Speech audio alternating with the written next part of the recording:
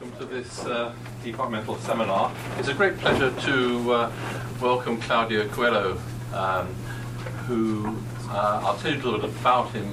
A particular pleasure because Claudio and I have been responsible for setting up the McGill-Oxford Neuroscience Collaboration, which has been going for about 3 or 4 years now, which is going to be extended to include ZNZ, which is the University of Zurich and Technical College in Zurich.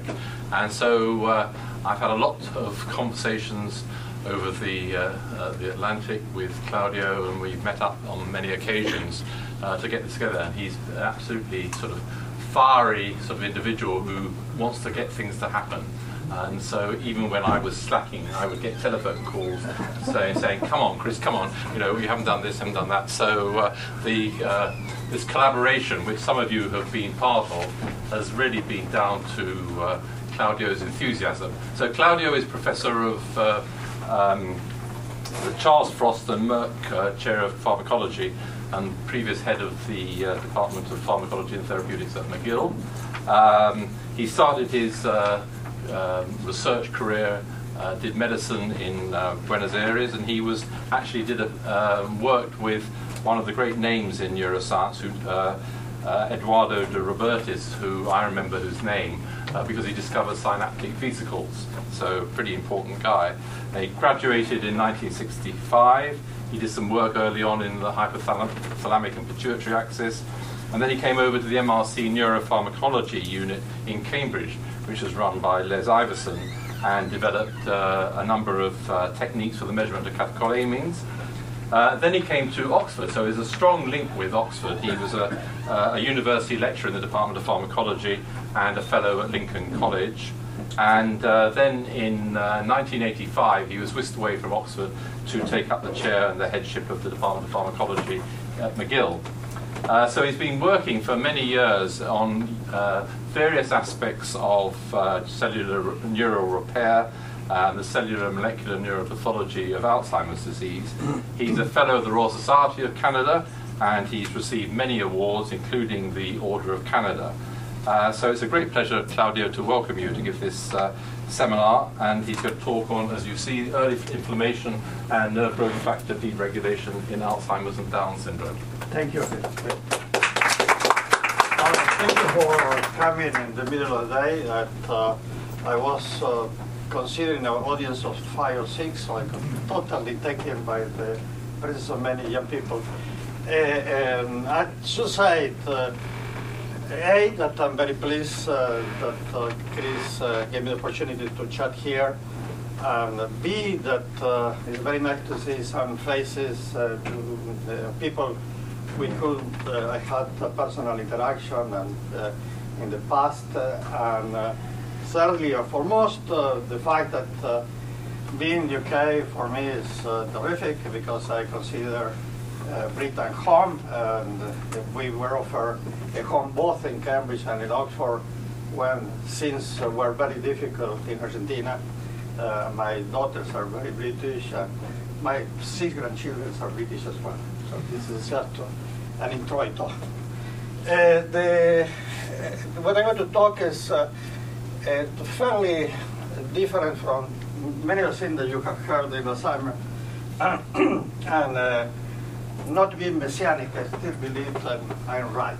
And this what I will try to persuade you, and we'll go a little bit fast because I have some number of slides, but I will try to point out the most important issue, and we can leave for the discussion to clarify. And so basically, this is something that everybody knows. This and a skin I made for tips some nearly 20 years ago, and it still is valid in the sense that the pathology in Alzheimer's is complex, has many elements. Central to it is the beta accumulation that can create very toxic oligomer, the fibrillar aggregates, and end up being plaques, a very rapid inflammation around the plaques, and the ApoE component, and the fact that APP, the amyloid precursor protein, can go this way in amylogenic pathway or can go into the non-amylogenic pathway. And interestingly, acetylcholine is one of the factors that shift APP to be non-amylogenic. In anything, this fragment, the soluble APP alpha, is neurotogenic as Muke and our lab has shown. And the neurons which provide acetylcholine are coming from the forebrain, basal forebrain, are cholinergic and are the extraordinarily dependent on NGF and vulnerable, and the most vulnerable to the Alzheimer's pathology. Now, inflammation. These are things that many of you know, that the McGears in the 80s made emphasis on the inflammatory component of the plaque with the microglia recruitment and immune activation. And then they saw in a very influential paper in the 1990s in Lancet that individuals who had for long-term treatment with NSAID and inflammatory compounds had a very low prevalence of Alzheimer's. Have a latent NSAID and low prevalence at same ages. And Eichelborn and others made the point that the inflammatory process is intimately related to the pathology, and therefore the industry considered it this more of the same, the fact that inflammation and the microglia. So, but this plaque inflammation is what they will call it Meshnikov type. It's a brutal inflammation. It has everything possible. It complements proteases, cytokines, growth factors, thrombin, the whole sort of very violent inflammation later stages. And this is Meshnikov, famous book, and these are the McGear. And this is how you see plaques in the human, you know, with astrogliosis, microgliosis, this from McGear. And this is how you see in my rat transgenic model, which is fantastic because it has a very close pathology to the human brain. So the fact of this business of inflammation at that stage provoked to many people, and the McGears in particular, that should be an anti-inflammatory therapy. That it will be the explanation why people who had NSAID had less Alzheimer's.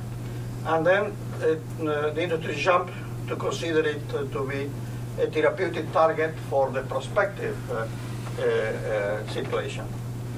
And that was a disaster. I mean, hundreds, if not billions of dollars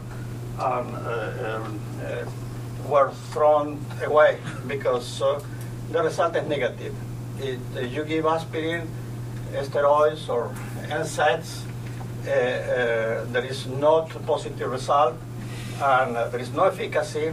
And the recommendation of the Cochrane study that you know is a huge database analysis, meta-analysis of all this treatment, and the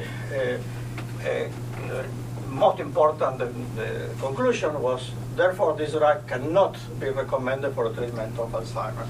So you have a very puzzling situation. You give early anti-inflammatory is good, late is bad. So we are working on possible scenarios. And one scenario that's unlikely to delay or revert the disease progression with anti-inflammatories once you have a clinical situation. The pathology is very advanced, and inflammation might even be good. If not inflammation, the immune system component, which is compensatory. And the anti-inflammatory therapy could be only good at the silent stages where you don't have a clinical diagnosis. And if there is likely to delay or prevent disease progression, in other words, the initial phases will be predominantly toxic, pro-inflammatory situation. The later stages will be predominantly phagocytic, immune system situation. And most of you, or many of you, are very familiar with the two slides, one from Jack Jr. and the for Bateman group, and showing that both in the familial and sporadic, the beginning of the disease is decades before the first situation in which you have diagnosis, which is mild cognitive impairment, and now we're moving to subjective cognitive impairment. And there will be a situation in the future, not yet, in which we can have predictors of disease and have the ethical possibility of having early therapy. So we're working the hypothesis, premises that there should be in the pre-diagnostic phase an opportunity, a therapeutic opportunity. That these phases will be characterized by the gradual accumulation of beta oligomers, initially intracellular, and afterwards extracellular with very little plaques or very few plaques or small plaques. And this will be the silent this silent stage of the evolving pathology. Is hard to investigate, obviously, even retrospectively in human brain, because you don't know a particular brain whether if HELLP will develop Alzheimer's. However, transgenic models do develop amyloid-like pathology, and you can see the progression. And this is what we see in one of our models. It is a mice model in which you have first an intracellular aggregation of Aβ with monoclonal antibodies which are generic. They will distinguish any form. Possibly this early form is mostly monomeric. When you go with very specific monoclonals against oligomers, start later in the progression of the pathology. And which is extraordinary, both in the rat and the mice, are the transition stages between the pre-plaque to the post-plaque. You have even fibrillar material which disappear from the neurons at the moment the plaques are present. And if you look at this stage where you have oligomers, you have a pattern of inflammation which is similar to the post-plaque in terms of classical components, measure to compatibility, antigen 2, inducible nitric oxide synthase, COX-2, and many others. So what is very interesting is that in this situation, you don't have microgliosis as such. So the number of microglia remains intact, but the size of the microglia change, which is considered nowadays as an intermediate activation situation. And this is characterized by the situation in which produce cytokines and negative components, bad signals for neurons. And this is how we look when it's fully activated and monocytic-like. And in that case, you have so-called microgliosis, but I will bet that half of the material are monocytes penetrating for periphery. And the other thing is that the microglia, which is in the normal wild-type brain, is located anywhere in the neuropile. Heterogenic, this is nu-N, this is Aβ cytoplasmatic. The microglia move towards the area where there are Aβ burden neurons, and this is the increment in this area when you do image analysis assisted with computers. And this is in this is hippocampus. You say the same in the cortex, but it's difficult to derive. This is qualitative to derive numbers out of the cortex. We have done the same lately in a rat transgenic model of the Alzheimer's pathology. This developed intracellular beta and extracellular beta plaques. They are T-flamin positive, fantastic immunological reaction around the plaques. And this model has also dystrophic neurites, intracellular beta early on, and the same evolution of monomer to oligomer to fibrillar. And the model is fantastic because it reproduces most of the peaks in mass spectrometry in the CSF than the human. And the CSF has, like in the human, a decay in the content of Aβ in the CSF, and now we are measuring blood. So it's very human-like model.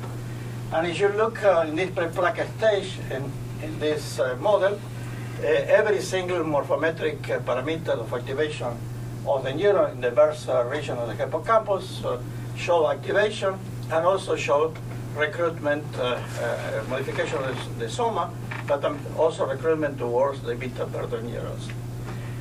There is in this model also a very marked astrogliosis, which is similar to the human brain, and great activity of cytokines and chemokines, not illustrated here, but also fractalkine, which is a component to attract microglia to areas of stress. The model has the advantage that can be used for positron emission tomography, and this is the microglia invasion of the hippocampus with a new marker, and this in collaboration with Rosa Neto at the Douglas Institute in McGill. Now, but what is most revealing with the rat, obviously the challenge for us now to do it in human, is that the very initial signals of inflammation are not in the glia. The very first initial signs of CNS inflammation are present in neurons.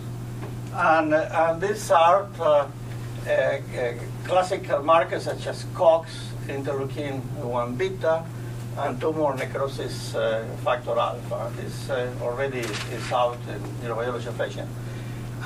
There is, my recollection, not any specific demonstration of that in the literature, but I found a paper, Rockel, mentioned by Wiskoray and Milk in 2002, a paper of Rockel in vitro, showing that the accumulation of misfolded proteins in neurons will activate the COX-2 pretty much as we find here. So stress neurons might be the initial inflammatory agent in the brain. And now we are moving to the human brain to see if we can show this. The other aspect, and this unfortunately will not show well, probably, let me see if, you have to take this by faith. There have been a discussion whether the intracellular material, which is a beta immunoreactive, whether it's a beta immunoreactivity or it's APP immunoreactivity. So we use, oh, that's better. We use antibodies that will recognize APP and CTF, C-terminal fragments of APP, and these are the red spot. And we use a genetic antibody that will recognize monomeric and oligomeric form of beta, and there are the green spot. And there is 60-70% of differential location, and only 30% colocalization, meaning that the colocalization might be that a beta antibody represents a beta, but the space in pixels of the localization gives place to locate of thousands, tens of thousands of molecules, so there is not any certitude that they colocalize. So the most important message that they are both intracellular beta and intracellular APP, and this is impressive in active neuropathology communication. And the question, I think we can put the light on back. Thank you. Otherwise, people go to sleep. I want to keep some of you quite awake until the end. And so the question we ask ourselves, can we pick up signals of this in the human brain? So we are starting a study with the religious order study that you might know. This brain bank of nuns and priests cognitive assessment regularly. And on death, they donate the brain. There is a very thorough anatomical analysis, pathological analysis of this brain. So we can do neurochemistry, cytochemistry, and correlate with the database, and it's fantastic. One of the things we have done is to split non-cognitive impaired cases without a beta burden and with some a beta burden. And also, this is reverse neurofibrillary tangles, no NTF, FTF. Anyhow, so without pathology, we have done the same. And if this group split this manner, we look at the major histocompatibility complex 2, for instance, there is a tremendous difference. And we're trying to see other markers as well. So what it means that there is probably a dormant inflammatory, pro-inflammatory process. Yes? Non-cognitive impaired. So these are the people who don't show any, in the global assessment, like a global cognitive score or others, any defect, minimental any defect on cognition. And but they do have, for the global cognitive score, a very great difference in the cognitive outcome in these patients divided this manner. So even when they are globally non-cognitive impaired, they are different cognitively. Good. So the simple conclusions, and I try to bring to the bare the simple situation, is that there should be diverse stages in the Alzheimer's inflammation and immune responses as the pathology develops. We believe, and this is more a belief than anything else, that the staging of the silent pathology will allow new therapeutic targets and new biomarkers. And this is an area of research. And the major challenge that we find nowadays, certainly us, but many others, is to bring this to translational value, either for diagnosis or therapeutic. And it will be hard to crack these silent stages of Alzheimer's.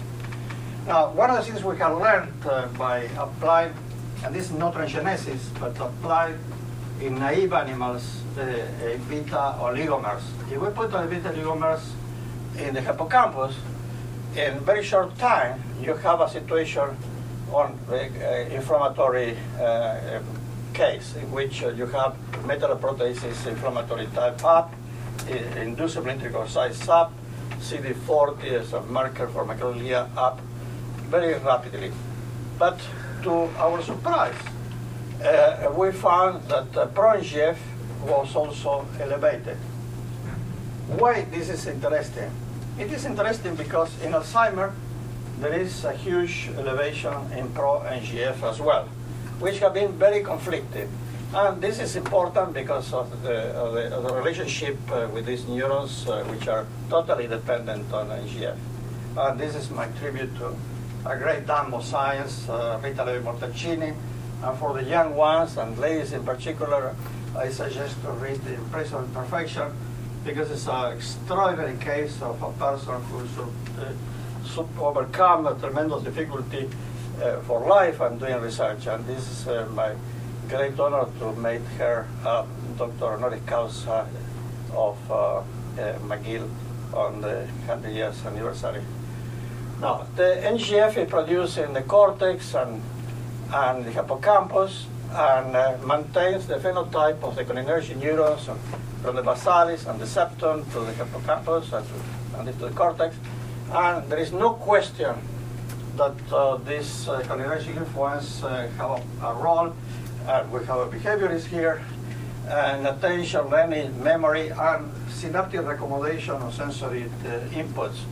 And such as you put the scopolamine, you have an age pattern of memory, for instance, in a human being. And there is no question that NGF exogenously can bring back to life atrophic neurons, which are atrophic with a lesion in the cortex, and recover synapses as well. But it's not only exogenous, but if you block the endogenous NGF, as we have done it with our own monoclonal anti-NGF, or with TrkA antagonist, which is a receptor for NGF, you have a location-dependent in relation to the closeness of the application of the antibody or the antagonist, depletion of pre-existing cholinergic synapses. So the take-home message is that endogenous NGF control the steady-state number of cholinergic synapses in all of our cells.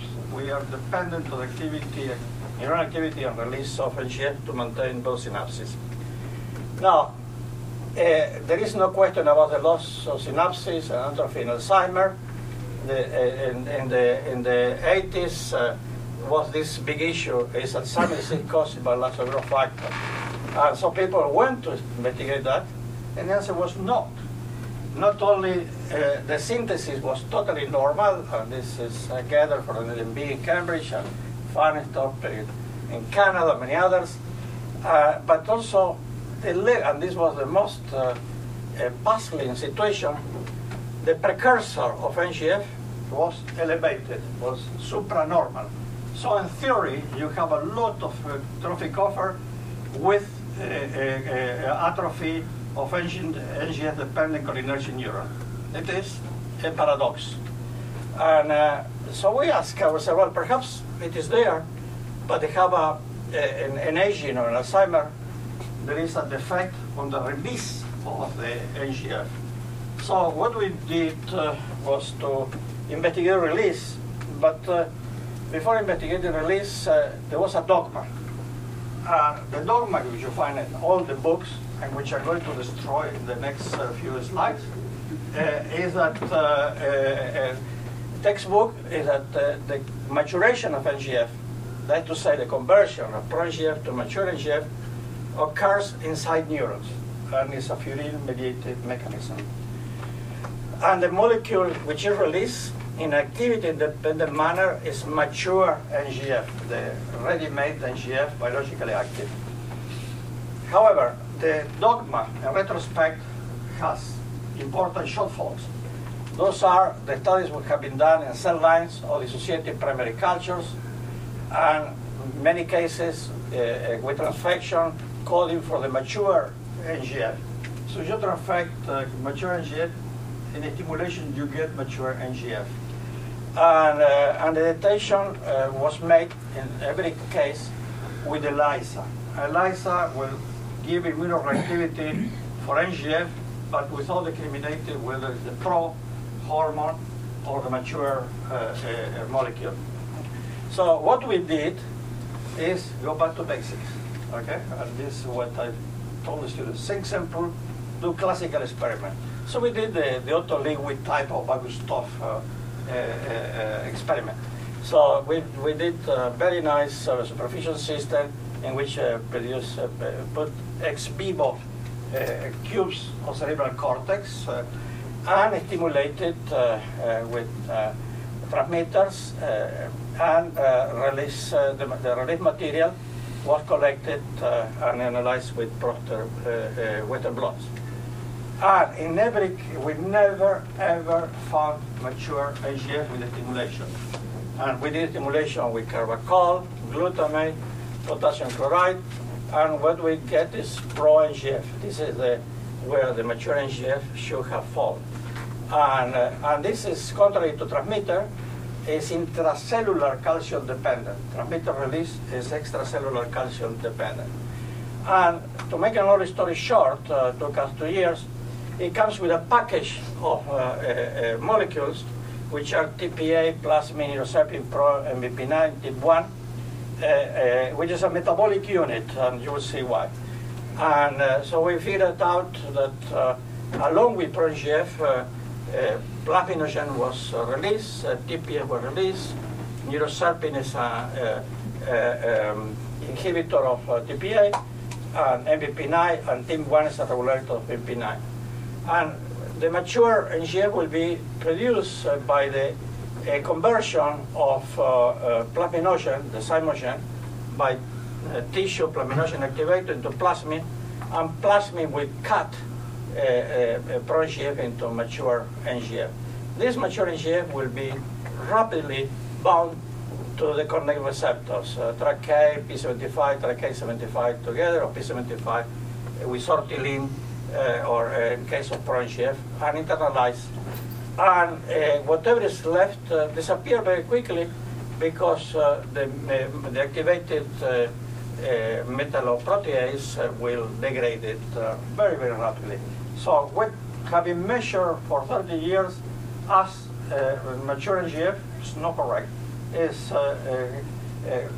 90%, if not more, pro-NGF.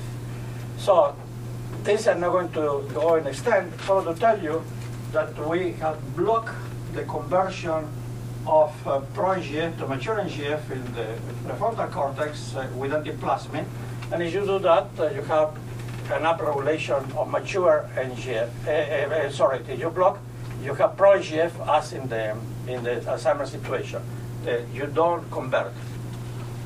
And if you block the degradation with the metalloprotease inhibitor, you have a sustained increase of the mature NGF. And this translates into a phenotypic situation regarding cholinergic synapses, which you can very badly see here. It doesn't matter.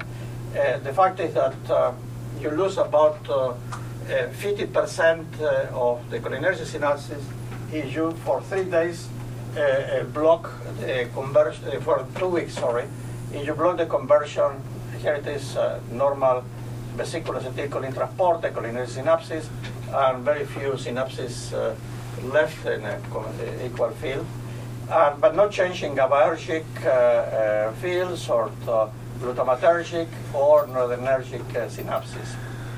And the opposite is true. If you give inhibitors of PRP9, you, for the first time, start to see clearly in the cortex mature NGF, and you have a supernumerary amount of cholinergic synapses with no effect in behavior. Yes, if you lose synapses, you have leg cognition, not illustrated here, but it's in the paper. And this is because these are very young animals which are already operating to their maximum intellectual abilities. So this is a situation in which we say to ourselves, well, perhaps this paradox of having a lot of pro-NGF in Alzheimer's and atrophy is related to this pathway we have discovered. And what we did is to look in cortex of Alzheimer's, and we saw that platinogen, the zymogen for platinum, was 30–40% reduced. The TPA is also reduced by 50%, and you have about a quarter of plasmin resulting from this interaction, which will lead to a blockade or inability to convert pro-NGF to mature NGF and pileups in neurons of pro-NGF, which is not good news anyhow, because if anything, can be anti-neurotrophic. What's interesting is that not only you have less mature NGF, but you have more of the degrading enzyme. The metalloprotease 9, you have more protein, and you have more proteolytic activity of this protein. So there will be even further compromise of the biological activity of mature NGF. And at least for global cognitive score, in mild cognitive impairment, there is a correlation between the course in cognition and the elevation of the metalloprotease 9. And this is something we would like to investigate more. Now, last few slides, so we're reaching to the end. So you can breathe and think about something else and switch gears. And I'm going to talk about Down syndrome. When I wanted to work on Down syndrome, my graduate student, who, by the way, is brilliant, she thought I was stupid, frankly. And it took me months to convince her that there's a wonderful model to see the early amyloidosis because of the trisomy of the chromosome 21, which code for APP. As it happened, when she started to work with it, took off like crazy. She got very excited. She had done a wonderful work, and I had done an amazing thesis, which will be defended soon. And but I tell you that for those who don't know, I think many of you do know, is that by middle age in Down syndrome, you already have neuritic amyloid plaques and tangles, and eventually, if they live enough, they develop dementia as well of an Alzheimer type. And this is becoming very topical nowadays. The report that there is now an association for Alzheimer's dementia, which I've been invited with my first paper, which is kind of interesting. And these brains, collecting these brains have been a labor of love. It's very difficult to collect the brains from Down syndrome. I don't know, Margaret, you have better peers. You have... Okay, so I should talk to you. Okay. Anyhow, so it was very, very difficult. In any case, we could see that there was beautiful increment of amyloid precursor protein, A-beta 40 and 42. 42 is the bad guy, it's the most toxic, polymerize and produce havoc in the brain. And the PRONGF fantastically elevated in Down syndrome with Alzheimer neuropathology. And the synthesis of NGF, normal. Okay, so it's a metabolic problem. It's not a problem of synthesis, which is different with BDNF. There are two different systems. You will see a compromise in the synthesis of BDNF, but not of NGF. And the promoters for the two molecules are different. And there is a beautiful correlation, static correlation between the elevation of pro-NGF and the burden of A-beta 42. Okay. So the pathway is seriously compromised in that tissue plasminogen activator, marinate production, and activity also, we produce activity is down, and the zymogen plasminogen is down in Alzheimer.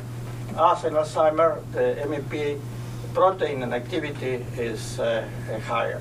So there is both a compromise in the conversion and in the degradation, more degradation. How early is this phenomena in Down syndrome?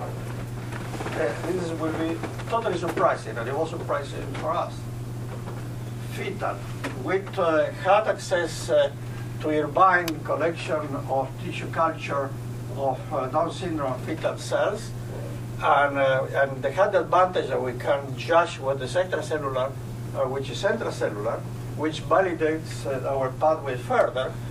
And in that we saw that intracellular there is no change in PRONGF, but the extracellular material is very high.